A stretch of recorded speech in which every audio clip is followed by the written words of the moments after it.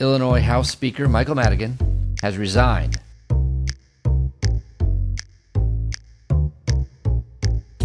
Hi, I'm Philip Blumel. Welcome to No Uncertain Terms, the official podcast of the Term Limits Movement for the week of February 22, 2021. Your sanctuary from partisan politics. Last week, Term Limits Convention bills started getting hearings on the relevant committees in the roughly dozen states where they've been introduced for 2021. We saw resolutions be approved in all of their first committee stops in Arizona, Georgia, and North Dakota. Which state will be the first to the finish line? We will discuss.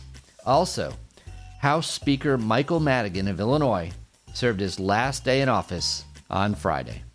Let's get started. Happy Term Limits Day, everyone. We have a lot of action in the states, and it turns out as February 27 approaches that it is going to be a happy Term Limits Day. Unfortunately, U.S. Term Limits Executive Director Nick Tomboulides is not here to share his insights with us, and of course he knows all the details. But the reason he's not with us today is a good one. He is too busy shepherding these bills through state legislatures across the country, him and the rest of the U.S. Term Limits team. So it's just me today. I have a few notes to share on this late-breaking news, and hopefully we'll get some more color on this next week. The first good news came on Tuesday, February 16, when the Arizona Senate Government Committee passed the Term Limits Convention bill, the first committee victory so far in 2021. The resolution was sponsored by Senator Kelly Townsend, who is a long-time term limits hero in Arizona, has been working this issue forever, and she got through this committee. Congratulations, Kelly.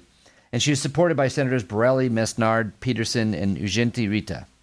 Amongst the no votes, which gave us a little bit of drama, were Senators Mendez, Quezada, and Peshlikai.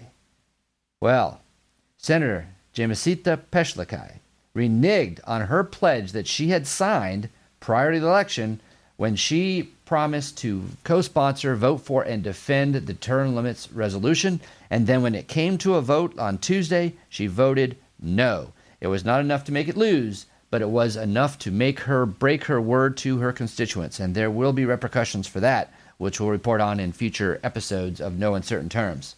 It will be interesting to see how voters react when they've been informed. Then the next day, Wednesday, in the Arizona House, the Government and Elections Committee passed HCR 2015, House version of the Term Limits Convention bill. It was a close vote at 7-6. Both of these resolutions are expected to be voted on in their respective chambers as early as maybe next week. Congratulations to U.S. Term Limits Arizona State Director Jim Alivi. You're doing a good job out there, Jim. But there's more. Let's look at Georgia, where a Senate committee passed the Term Limits Resolution bill. This would be the Senate Government Oversight Committee. SR 28's the bill, and it is sponsored by Senator Bill Cowsert and co-sponsored with 16 other lawmakers in the Georgia Senate. The citizens have a great team working for them in Georgia, with Senator Bill Cowsert, also the U.S. Term Limits State Chair Dr. John Cowan, and our own Ken Quinn, all three of which gave great testimony in front of this committee and convinced it to pass the resolution. Particularly notable, I think, is Dr. John Cowan, who told the committee there are 4 co-equal branches of government. The collective state legislatures have the power to serve as a check and balance on an out-of-control federal government. Passing SR 28 for term limits on Congress puts Georgia at the forefront of exercising its constitutional obligation. Well put. It's also worth listening to this clip from Senator Bill Cowsert, in which he makes the case for the term limits resolution. So if you look at the first resolution, 28, it deals with term limits on the United States Congress. This does not apply to the state of Georgia or your job in any way. It's the United States Congress, the representatives and senators. And so you can see pretty quickly it's unlikely that a sitting U.S. senator or sitting congressman is going to ask the people of the United States to limit their length of time they can serve in office. But we're at a time right now with really, and I think many people would share the view that we have dysfunction going on in D.C. Such extreme partisan bickering. We have such institutionalized, embedded politicians there that sometimes seem to be more worried about themselves and keeping their seats than serving us as people. And that's not the way Congress started. We had a citizen legislature in the United States Congress, just like we do here in the state of Georgia when this country was founded. Farmers would leave their fields and they would go serve a 2-year term in Congress. It was not a full-time job originally. It was much like us, where they would meet only certain months of the year and do the people's business and then go back to their jobs. Well, it evolved over time into a full-time job where they live and breathe the political process, 24/7, so to speak, and these guys get dug in, guys and gals, and it is extraordinarily rare to see an incumbent be beat now. Part of the reason that is because of the fundraising disparity. Incumbents get the money. That's the safe bet for somebody wanting to influence legislation, is to support the incumbent, because over 90% of the time, the incumbent wins. It's rare to see a loss, and that's largely because of that fundraising leverage or advantage that they have. And what that ends up doing is giving the special interest groups outsized influence in policy passed by the United States government. When they develop these relationships with the sitting senators and congressmen, continuously back them, and you end up having a much narrower view of the world being presented. By imposing term limits, you do a couple of things. One is you limit these long-term fixtures in Congress by they go serve their length of term that the limit might end up being. And by the way, this bill does not specify a certain number of terms to be limited.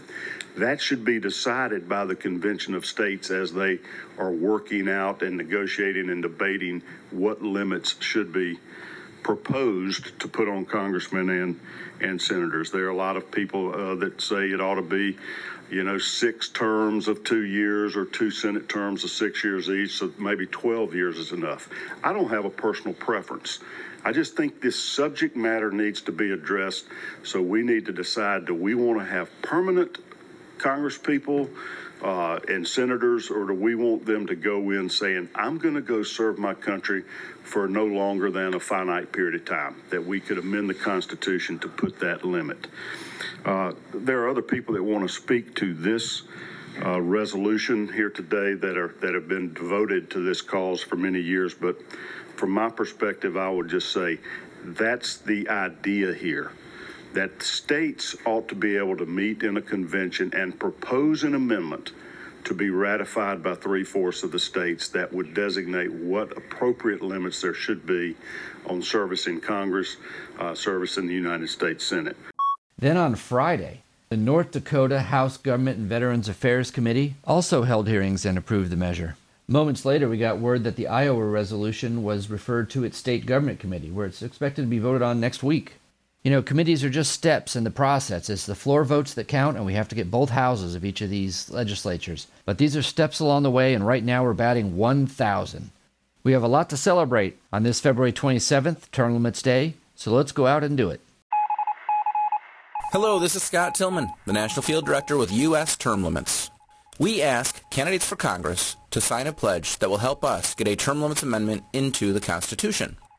The pledge reads, I pledge that as a member of Congress, I will co-sponsor and vote for the U.S. term limits amendment of 3 House terms and 2 Senate terms, and no longer limit. Every 2 years, when a new session of Congress starts, the term limits amendment is introduced again. The current resolution number is H.J.R. 12 in the U.S. House, and we currently have 57 co-sponsors. At the same point last cycle, we only had 32 co-sponsors, so we are definitely making progress. You can help by contacting your representative and asking them to sign our term limits pledge and to co-sponsor HJR 12. For more ways you can help, search U.S. Term Limits on Facebook. Like and follow our national page, and like and follow the page for your state. Thank you. In other news, Illinois House Speaker Michael Madigan, the longest-serving speaker in American history, has resigned from the Illinois House. This comes a month after he was deposed by his fellow Democrats as Speaker. Of course, the 78-year-old lawmaker, as you know from previous podcasts, is embroiled in a federal corruption investigation, which is getting hotter and hotter. Basically, he's blaming everyone else but himself, but it looks like the federal investigators have their fingers pointed at him. So after 50 years, this longtime enemy of term limits is finally leaving office against his will. His power over the state started to slip back in July when the giant utility Commonwealth Edison agreed to pay a $200 million fine after the firm admitted that it had given no-show jobs and high-paid internships and other deceptive illegal payments to cronies of Speaker Madigan. And now the firm is completely cooperating with federal prosecutors. So far, Speaker Madigan himself has not been indicted, but 4 other of his cronies have been, including the CEO of ComEd itself, and Madigan's foremost political confidant, the former lawmaker and lobbyist Michael McLean. Madigan is in line for an annual pension of over $85,000 upon retirement, but that's going to jump up to $148,000 a year starting in July of 2022. Critics of term limits often bemoan the experience lost when a long-term lawmaker like Madigan leaves the legislature. After 50 years, certainly he's learned an awful lot about politics and has a great amount of experience. But we see also that Illinois is one of the worst performing states in the United States under any economic measure, a fact underscored by the near junk rating of the state's bonds. Term limit supporters, on the other hand, say that there's many kinds of experience. Experience from the real world and working in professions and having a broad understanding of the way the world works is as valuable or more valuable than political experience. And that very long political experience has a close correlation with arrogance, hubris, and corruption. Michael Madigan's career is a case study showing that term limit supporters are right. This is a public service announcement. In honor of Term Limits Day, February 27th, let's consider the 22nd Amendment to the U.S. Constitution, which was ratified on February 27th, 1951. In this episode of the YouTube series, The Constitution for Dummies, Hip Hughes tells the story in the episode titled The 22nd Amendment Explained. Take it away, Hip. The 22nd Amendment, Section 1. No person shall be elected to the office of the President more than twice, and no person who has held the office of President or acted as President for more than 2 years of a term to which some other person was elected President shall be elected to the office of the President more than once. Section 2. This article shall be inoperative unless it shall have been ratified as an amendment to the Constitution by the legislatures of 3/4 of the several states within 7 years from the date of its submission to the states by the Congress. So there you go, guys. The 22nd Amendment, better known as the No More Than Two-Term Amendment, like I said, was ratified in 1951 following the death of FDR, who of course served 4 terms. We'll get to that in a second. The easiest way to remember the amendment, if you're doing like the memorization game for school or Jeopardy or something like that, is just keep saying 22, 2, 22. It's 2, 2, 22, 2, 2, 22. No more than 22, no 2 terms. Of course, the 22nd Amendment was part of what we call the unwritten Constitution previous to its ratification in the early 1950s. And unwritten just means that it was kind of traditional that we kind of followed the lead of the precedent of the previous presidents. This all begins really with George Washington's farewell address. And as he leaves the nation, he eloquently steps down after 2 terms, referring a little bit to his age, but also kind of to the idea that, look, man, nobody should be doing this forever. So, of course, after Washington steps down, we have a one-termer in John Adams, but then Thomas Jefferson does basically the same thing in his farewell address when he steps down after 2 terms. Madison and Monroe, also 2-term presidents, don't seek 3rd terms, and even the Democrat Andrew Jackson, he steps down after his 2nd term as well. Now, that's not to say that there weren't some brief episodes where some candidates played with the idea of 3 terms. I believe Grant tried to run again in 1880. 1880. That would have been a third term kind of deal. We also had Grover Cleveland in 1896, who kind of played with the idea, and Teddy Roosevelt, of course, the Bull Moose Party in 1912, that would have been his third term as well. It's just they never got past the primary, really, so it wasn't a serious consideration. And of course, it'll be FDR, Franklin Delano Roosevelt, who was elected in 1932, kind of to combat the Great Depression. By 1940, when he's running for his third term, the United States is really kind of at the cliff of war with Germany. This is the Lend-Lease Act, the early 1940s, late 1930s, where we're really starting to get sucked into the European theater, and FDR kind of played it like, if it was any other time, I'd step down. Totally true, totally true. But since we're at war, it's really not a great idea to shift commander-in-chiefs. That would be unsafe. So it's best to stay with me. It just happens to be me. So, you know, what are you going to do? And then, of course, he's reelected in 1944. And this is really where we first start to hear serious ideas about a constitutional amendment. In 1944, it was Republican governor of New York, Thomas Dewey, who's running against FDR, who brings up the idea that maybe we need to amend the Constitution, saying something as 16 years or 4 terms is kind of like really the biggest threat to democracy and freedom we've ever seen. And of course he loses, and then FDR has a hemorrhage and dies.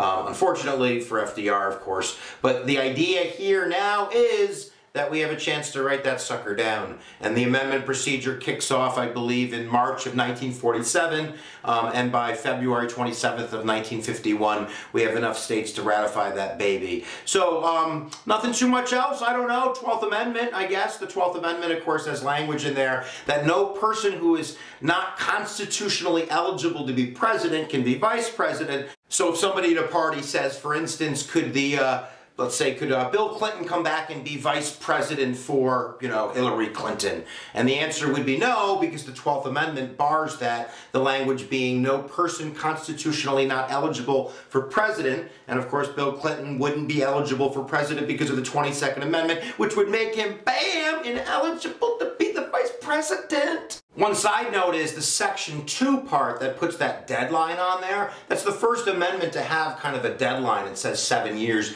And that was because of a recent Supreme Court ruling, Coleman versus Miller, 1939, that ruled for an amendment process to not go on forever, you need an expiration date. Otherwise, if you kick it to the states, it can rattle around there for, I don't know, upwards of 197 years. You should go look at the 27th Amendment. There you go, guys. Thank you for joining us for another weekly episode of No Uncertain Terms. Don't forget, Term Limits Day is February 27th. That's this Saturday. It's time to show public support for term limits by wearing our Term Limits t-shirts, hats, and buttons this week. If you're storing a term limit sign in your garage from last year maybe, now is the time to put it out on your lawn. Let's remind all the politicians in our midst that we not only support term limits, they know that after all, they've seen the polls, but that we are engaged with the issue and that we're watching them. Be sure to send out a Happy Term Limits Day February 27 post on your social media this week. If you include a pic of you sporting term limit swag, that's even better. Maybe a picture of your house with the term limit sign out front. Thank you. We'll be back next week. The revolution isn't being televised. Fortunately, you have the No Uncertain Terms podcast.